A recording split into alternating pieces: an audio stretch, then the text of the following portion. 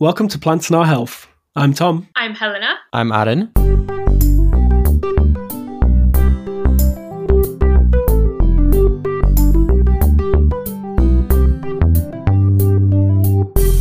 So what new theme are we covering for the next two episodes, Aaron? Okay, so this theme is going to be a bit different from the other ones we've had so far. We're going to be looking at plant health itself, because plants, they're obviously important with their many uses for us, but they're also important in their own right, and their health is really much more relevant to our everyday lives than we probably give credit. So, I mean, at least until I was interviewing for these episodes, there was certainly a whole lot that I didn't know. That sounds really fascinating. So who's joining you this week then? So this week, our guest is Dr. Katie Hayden. She's a researcher and the plant health lead at the Royal Botanic Garden, Edinburgh. So we'll be diving into how she protects the plants in the gardens from pests and pathogens, and why plant health is so important itself, and why it's something that we all have a bit of responsibility to think about. Amazing, cool. That sounds great. Let's jump in. Welcome to the podcast, Katie. Do you want to introduce yourself? Sure. I'm Katie Hayden. I'm a researcher at the Royal Botanic Garden in Edinburgh. I work in plant diseases and in the evolutionary ecology of plants and pathogens. And quite a big part of your role is caring for plant health in the gardens as well. And the topic we're going to be discussing today is, after we have looked at all of the uses of plants in providing us with food and medicines and mental health support throughout the whole series so far, we're now going to turn to plant health itself. And hopefully you'll be able to demystify some of the ideas around plant health and give us a bit more context as to why it's so important. Sure. Yes, my role includes acting as the quarantine or plant health officer for the garden. So part of what I do is help us in the garden both comply with laws and regulations around plant health, and also just help to ensure that what we're doing is the best practice in terms of research and really just optimizing what we're doing to keep our plants and the environment healthy. And when we're talking about plant health, it might seem kind of obvious, but what does that entail? Yeah, I think that is a deeper and more interesting question than it might seem at first, because plant health isn't just the absence of plant diseases, because you can look at plant health on a scale from the individual plant to the health of a species or the health of a population or community. And of course, if we're looking at an individual plant, to be healthy means to be free of disease, which is defined as any physiological defect or injury or something's not quite working right, where the cells aren't doing what they should do and the plant can't grow and reproduce as it should. However, plant diseases also play important roles in natural communities. So they help ensure biodiverse communities. If you had, say, a species without any natural enemies, you can imagine it would just take over a community and would become a weed. So in that sense, it's not necessarily the absence of disease. In the garden, what I do is help to ensure that we are doing what we can to keep the plants that we're conserving in the best conditions that they can be in. It's where our horticulturist skill is really, really important, to help them, to make sure that they have the abiotic conditions that they need, and also to make sure that they can be resilient to any pests and pathogens that they encounter here in the UK. Mm-hmm. So really, if we didn't have people like you at Botanic Gardens, we would be able to care for plants with the horticulturalists, but the plants would be at a much higher risk, wouldn't they? They could be. And actually, one of the biggest issues with ex situ conservation, which is what we do, where we take plants out of their native habitats, which might even be in Scotland, but could be anywhere in the world, and bring them into the garden to propagate them. One of the biggest threats there is that we know that when you move plants, it's really difficult to not bring their microbial associates with them. And as I've just said, plant diseases, which can be caused by pests and pathogens, are an important part of plant communities. And so we have to be really, really careful when we bring these plants from their communities that we don't bring their pests and pathogens with them. While they can be important and not necessarily very harmful in their home environments, when they're moved to someplace new, they find new hosts that haven't encountered them before. And as we've seen with, in the past year, when pathogens can move from one group of hosts where they are relatively harmless into a new one, they can emerge into epidemic conditions. Yeah.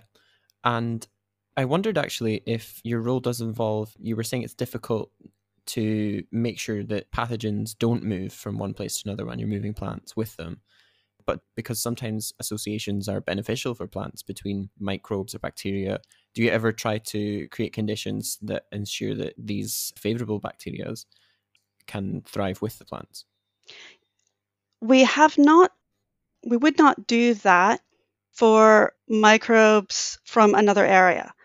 We do have some staff who are doing precisely that with rare orchids and other plants from within Scotland, because that's really important.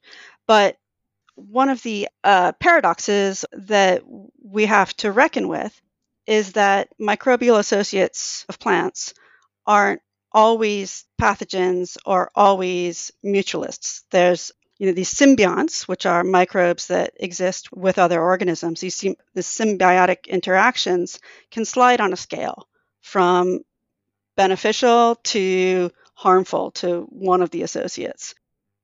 And so while it might continue to be neutral or beneficial to the plant in the new environment, we can't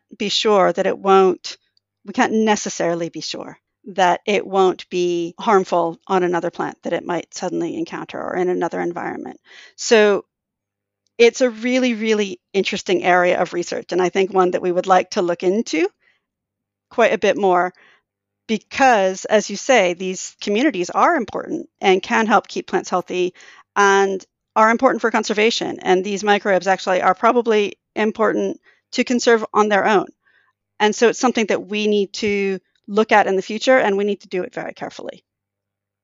And when you work on research that's somewhere in between plant health as a practice and the evolutionary focus of your research, do you ever look at investigating the best ways to care for plants and to ensure that their microbes are not moving around in all these plant health practices? Yes, in recent years, most of my research really has been just at this intersection and really quite practically based, just at the moment, really just gathering data on the communities that we find in planted environments and in horticultural environments. And as we go forward, we can use these to understand better how pathogens move with their hosts and what allows them to move into new communities or what can actually prevent that. And conversely, how we can build plant communities for conservation that are resilient to new pests and pathogens, either that are newly arriving or that are growing and becoming a new problem. Mm-hmm. And I think your job is quite a busy one, isn't it? Does your job involve quite a lot of different activities that you sort of have to keep on top of? Yeah, it's really enjoyable. I really do enjoy that I work with different parts of the garden, and I work really, really tightly with horticulture, who have taught me an awful lot about plants in cultivation and what keeps them healthy, and then also working with science as well as teaching and doing inspections and interacting with regulatory processes and individuals. So would you be able to, maybe it's too difficult, but would you be able to give us a sort of blow by blow of what a plant health and research morning might look like for you? Oh gosh. So I wake up and I go into the garden, or maybe you don't go into the garden so much just now, but... Well, just now I'm not doing so much, but yeah, if on a normal day, I would, for example, go into the garden and I might meet an inspector from SASA and Scottish Government, who do quarterly inspections of our collections and our quarantine house. So we might go through there. I might, in other times, meet with the quarantine supervisor in horticulture to inspect plants that are either going into quarantine or going out of quarantine. When we have plants come into quarantine, they need to stay for a full year minimum, and we need to ensure that they're free of any signs or symptoms of pests or disease on entry and on exit. I might be taking some samples from those. I might be doing some diagnostics of issues that we've seen, in which case I would go back into the lab. I might be meeting or talking with one of the great volunteers that we have, who has been absolutely fantastic in maintaining collections of Phytophthora species, which are particular pathogens that we've collected. Might be meeting with students, might be teaching classes. We teach the mycology course for the University of Edinburgh and RBGE Masters in Plant Taxonomy and Biodiversity course. And might be writing papers, talking to collaborators, so on. Yeah, it sounds like you could just keep going on and on. It sounds like a lot of fun, though. Was plant health ever a direction that you just decided, I definitely want to go here in my career? Or was it something that you were led towards through other areas? Because it wasn't introduced to me, even though we'd studied topics related to it, as a career you can really follow. But I think through the research that I'm doing and talking to you, I'm finding out that there are a huge diversity of roles within plant health as a career.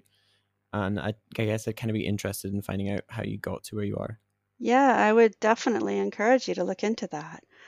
I got interested in it through my undergraduate research supervisor. And I did a final year honors thesis with Ingrid Parker at University of California, Santa Cruz. And her background was plant ecology, and she worked in plant and species interactions. And so it was through that, through the research with her, that I really found species interactions to be so interesting. From there, I also worked with her partner, Greg Gilbert, who works on the fungal side of those species interactions, and came to really appreciate how much I enjoy looking at the unseen, at the small drivers. What are the forces that we might not always observe that are driving evolution and driving processes that we see in the world?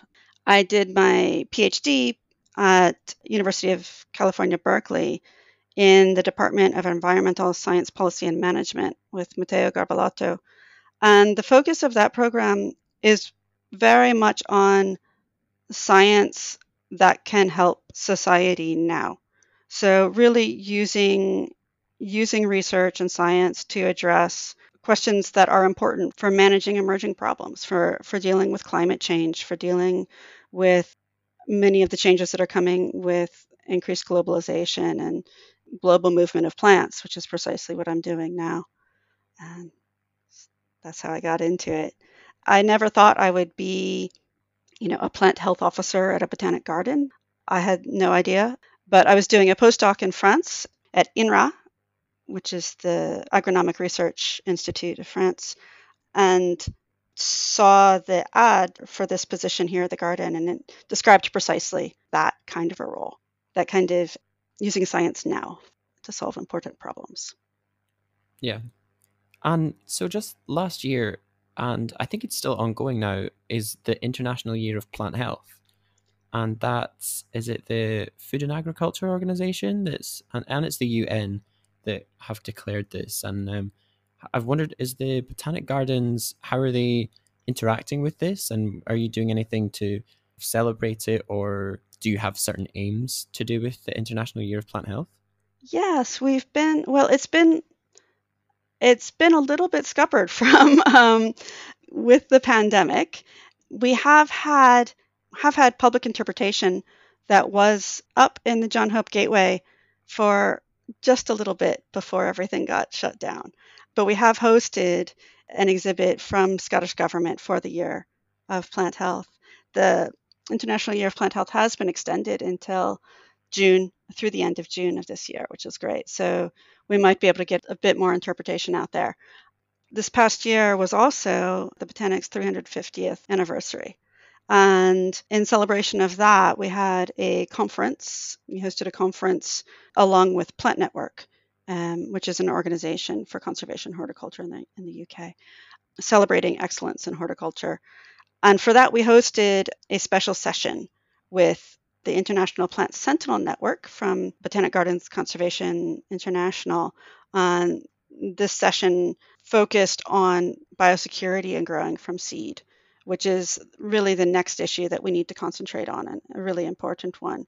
And there should be a paper coming out of that session. There were some great talks, and hopefully the paper will be available in coming months. And this issue of biosecurity and growing from seeds, does that mean if you're taking seeds, I don't know, is that from the wild and the risks that that might carry when you're planting them elsewhere? Yes, that's exactly right. We're well aware, I think people should be well aware at this point of the risks of bringing whole plants, and especially rooted plants, from overseas and growing them in a new location. I think what's less well known are the risks that can come from the seeds themselves. Tubers are a really high risk. So if people are ordering tubers on the internet from wherever, they should know that they might well be bringing virus and other diseases that could actually be really dangerous in the UK. But seeds themselves can carry insects and fungi and virus, nematodes even, and can be a real problem. And so you're saying that's sort of the next thing that one of the next big things that plant health as a community is looking at? And if so, what's the progress that people are looking towards to prevent those risks? Yeah, I think it's from practical measures. I think, like I said, people have often thought of it as being relatively low risk, and we really just need to shift it into the medium to high risk category.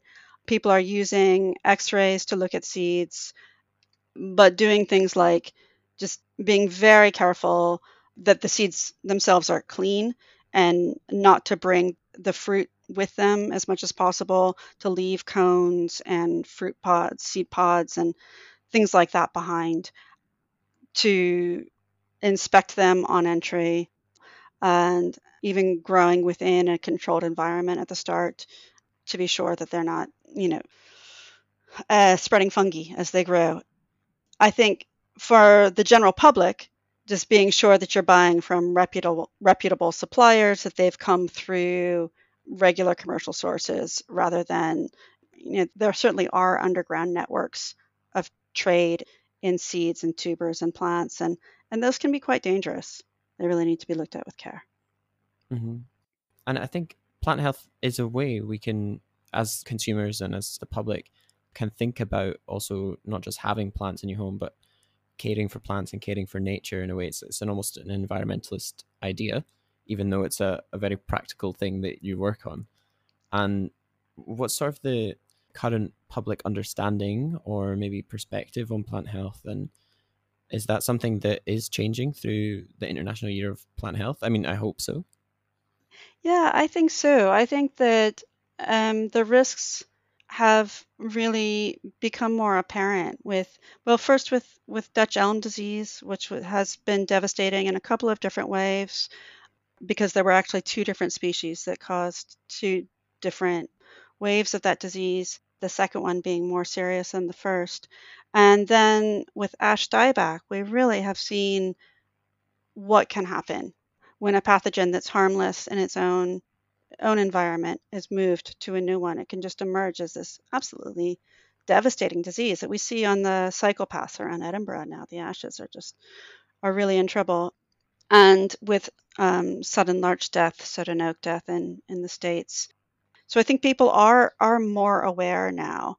And Xylella fastidiosa being, the next big one that I think we need to be really concerned about. So I hope people are more aware.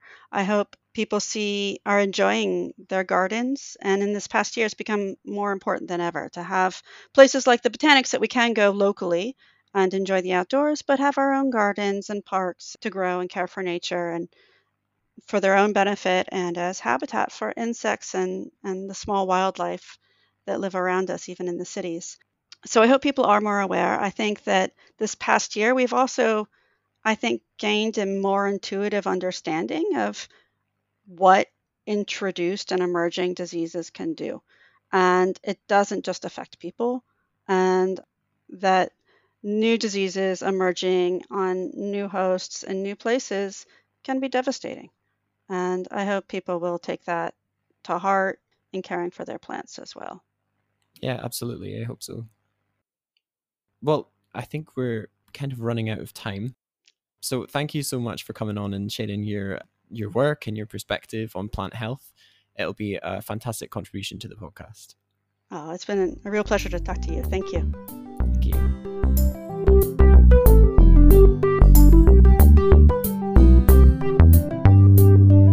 Thanks for listening to another episode of Plants and Our Health. If you'd like to follow up on anything Katie has shared with us today, you can reach her by email at khayden@rbge.org.uk. She's also on Twitter at KJ, that's the letters KJ, then HayJay, HayJay. And of course, make sure to come back again next week to hear more about plants and their own health, this time on a different scale. This episode of Plants and Our Health was produced by Aaron DeVere and brought to you by Not Another Science podcast from the Edinburgh University Science magazine, where we explore fascinating themes and ideas, talk to awesome researchers about their work, and find out about the science being done right here in Edinburgh. If you have any feedback for us, or if you'd like to get in touch with a question or a suggestion, you can reach us on our Facebook page, Edinburgh University Science Media, or at our Twitter, @USci. That's @EUSCI. You can also shoot us an email at usci.podcast@gmail.com, and you can see the show notes and leaf through the latest issue of the magazine at usci.org.uk. Not Another Science podcast is hosted by me, Tom Edwick, and my partner in crime, Helena Cornu. The podcast manager is Alex Bailey. The podcast logo was designed by USci Chief Editor Apple Chew, and the tree-rific episode art for this series was designed by Heather Jones, our social media and marketing genius. Thank you for listening, and until next time, keep it leafy.